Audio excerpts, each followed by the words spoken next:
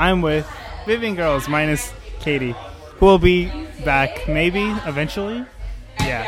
So you want to introduce yourselves? Yes, I'm Allie. I am Cassie. All right. And Katie.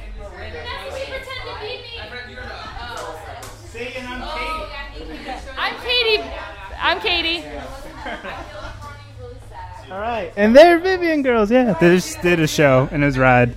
There was a girl that was a one woman mosh pit at the beginning of the show. It was fun. A lot of fun. Okay. I want to ask a few things, but nothing. Oh, from watching the show, I was wondering, when you're playing, especially you, because I was watching you especially, do you look at anything in specific when you're playing? And I want to ask this to people in general when they play, but then I was watching you while you were playing, because I saw Katie was looking around, and Allie was in the back, and then I saw you looking straight most of the time. I like looking at people almost in the face when I'm usually singing. If I'm holding out a long note, I like to look into the sky. And if I'm just playing guitar, I like to look at my amp because it makes me feel like I'm alone in my room. That makes sense. This is recording. All right, cool. All right. What else did I want to ask you?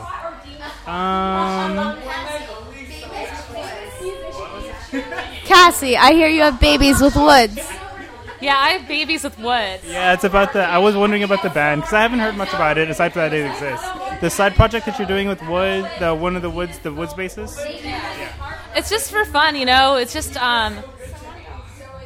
I don't know. It's just like a fun punk band, you know. Like I'm the kind of person that always likes to start playing music with new people, and I feel like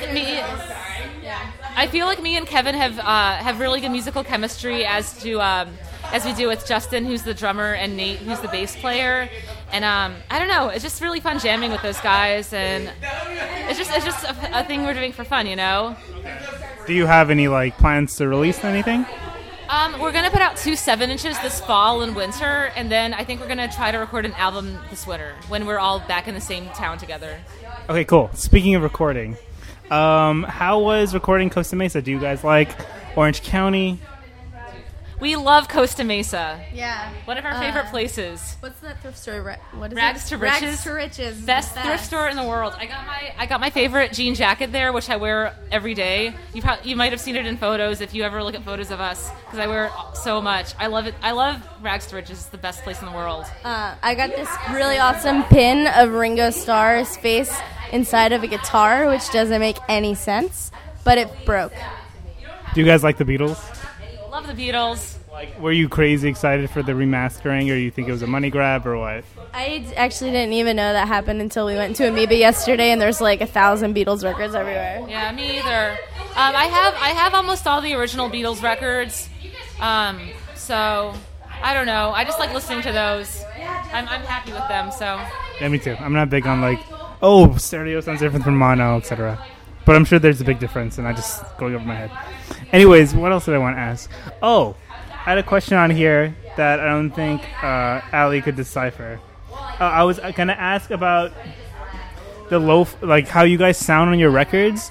Before you ever started recording, did you have that kind of sound in mind, or was that something that you had the songs written and then you heard it in studio and then you thought, oh, it would sound better this way, or did you already have it that sound, that real reverb, distorted, shoegazy kind of noisy sound in mind already? We never really had the term lo-fi in our minds when we were thinking about our sound, but the things that we definitely wanted were guitars loud in the mix, vocals a little bit lower in the mix, and a lot of reverb on the vocals. To us, that didn't equal lo-fi; it just equaled a different way of production than the mainstream. But it was definitely a concept. The sound of the album was a concept way before we recorded the album. Okay, cool. What else do I want to ask? Oh, what do you think people listening... What's a good way to put this question? What's one influence that all of you guys have in mind that you would tell fans of your band to listen to? Nirvana. I guess most people have already heard Nirvana. The Wipers. So the entire grunge scene, that no. I wouldn't say the entire grunge scene, but definitely the Wipers and Nirvana are 2 huge influences on us. By the way, I could. Cassie's number one influence. No, he's not. Eddie Vedder. You listen to the Into the Wild sound. No, never mind. Into the Wild soundtrack. I could talk to you guys about Nirvana for probably my entire life. That was like my first band that I ever really got into. We have to get up really early to go camping on Big Sur.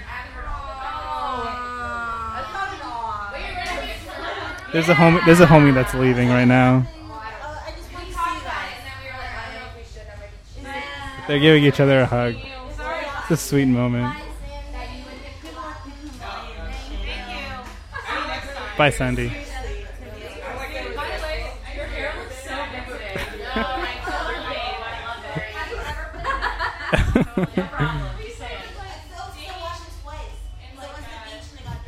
This is an interlude. Maybe I'll play a Vivian Girls song in between this. It's not a big deal. Fame. Wait, what's up? Sandy. Oh, true story. During the festival last week, I got fucked up during up, and I practically broke my nose, and you can still see the marks, kind of. Yeah, but it's not a big deal now because I'm fine. Thanks, Sandy. Oh, wait, Sandy was the bassist?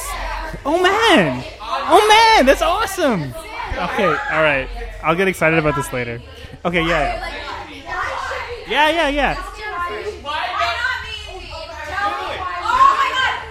She was trying to see No Age's set, and then I think they got upset with her. Do you like Ava Goda or Best Coast? I like this. Wait, no, is that Bethany? What? Wait. No, I can't do this right now. Hold on. Why? What? This guy loves you. Oh, hi. My name's Shapan, and I contacted your publicist about doing an interview with you. Oh, wait, are you from the radio? I'm from KUCI. Oh, okay. Yeah, and we were talking about maybe October 2nd. Yeah, I think that we might be able to do that. Yeah, you should totally come I have down. to talk to the guy who plays with me to make sure that we can do it, because we're driving down to San Diego that day. So we might be able to do it that day, but if we can't, we'll totally come and do it another day. How cool is Bob Bruno? Just so I can go. Bob Bruno is a really cool guy. All right, cool. The bunny dude. All right. We just totally nerded out. I'm such a dork. I can't believe Bethany was right in front of me this entire time. I saw her with Woods just a couple weeks ago. And then Waves stopped by, and I'm like, dude, this is Waves. Anyways. Waves stopped by to our Amoeba in-store in San Francisco yesterday. Yeah. And there was a guy taking pictures of us, like candid paparazzi shots. I was talking to Waves of a lo-fi orgy. True story. I played You're So Bored on my show. Then I played Waves is So Bored. And I totally dissed Waves afterwards. I'm like, dude, Vivian Girls So Bored so much better. And then Waves called up and was like, no, it's not. It didn't happen. But whatever. He would never say that. He loves us. And we love him. Yeah. By the way, Waves has a bad rep around KUCI. Like everyone like makes fun of him. Because I don't know, he's easy to make fun of. I think. I don't care. I think Nathan is a really talented songwriter, and I think that he's going to go big places in his future. He is going to. He's jamming with Zach Hill. I mean, come on, he's already going big places. Anyway, I don't care. This is about Vivian Girls. What's your favorite Nirvana record and why? And justify it. If it's not Nevermind, you obviously have to justify it more because mine is In Utero, and I can justify it. Okay, me too. Mine is also In Utero. Because I think Nevermind would be my favorite if it had the production of In Utero. But the production on Nevermind is so over the top that it makes it hard to listen to after a while. It's because Albini's a badass. Yeah, Albini is a badass. The production on In Utero fits Nirvana so perfectly.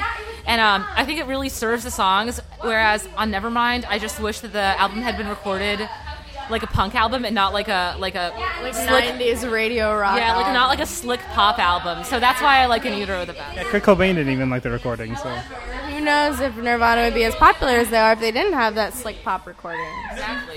That's completely true. I love Nevermind, but I just love In Utero. In Utero is my favorite album of all time. Like, I'm gonna say Incesticide.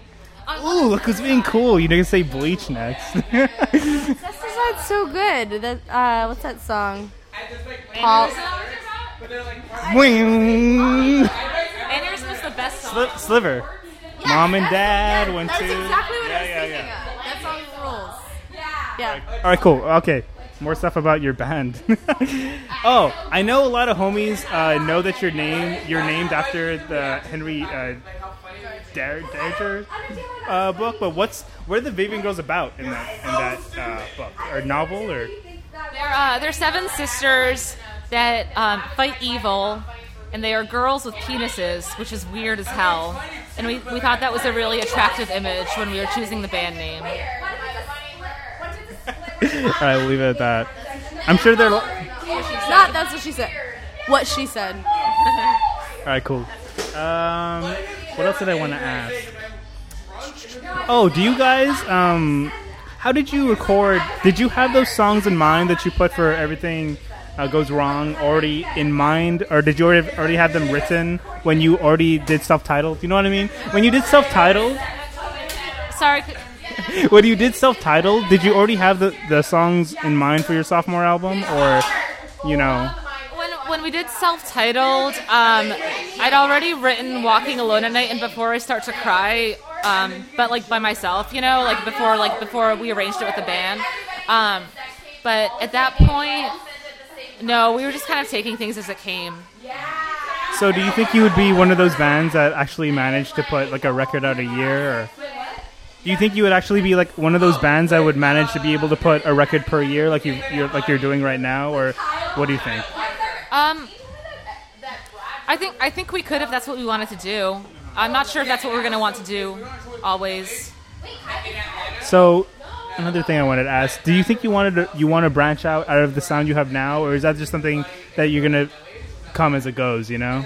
Well, I think it's important to always keep evolving as an artist. So yeah, I think our sound is always going to branch out from what it was before. And I read a few reviews of our album, and a lot of people think that it's really similar to the last album, but I still think that our second album is branching out for us, and I think we're going to keep branching out.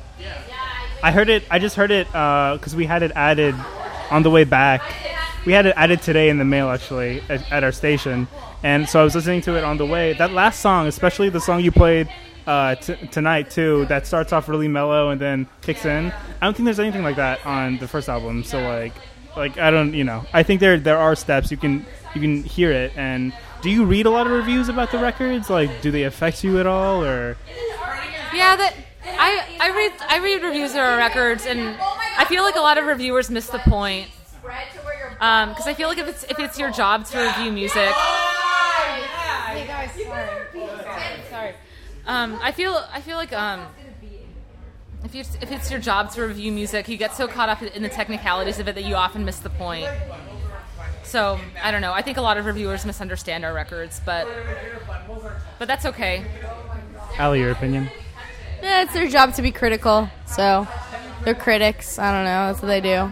No one wants to hear criticism, but whatever. I don't. It's probably just because the first album was so like universally loved. I didn't read many bad reviews at all on the first record. Like, there's always, I don't think there's a single album that has only good reviews. That's not possible. There's no way. For sure. Okay. Oh, I wanted to ask you because I was talking to the Subjects and White Rabbits a couple of months ago about the Brooklyn scene. So, like, do you think?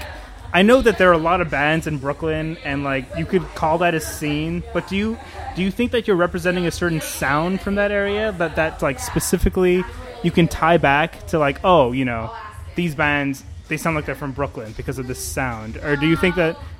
I don't think so, because I guess, for example, Waves is a current artist that would get tied into the sound that we make, and they're from San Diego. Yeah. And like. I don't know. I think that it's just sorry. I don't know. There's bands all over the world that would get lumped into the sound that we have, and I feel like the scene in Brooklyn is really diverse, whatever. I agree. So I mean, people lump us in with Brooklyn bands, I think, based on geography, but when you really listen, I don't think it's too similar. A lot of bands. Okay, cool. What else did I want to ask? I had a couple of good ones. We're part of the scene. Yeah. No, the scene is real. It's a really magical thing. Like, you know, we're all really, really good friends with all the other people in the bands that we get associated with from Brooklyn. We think they're all great people and make great music. So I don't know. They're who we hang out with. So I don't know. I guess there definitely is a scene, but I think we're all doing our own things in the scene. You know, it's not like we're it's not like we're so much.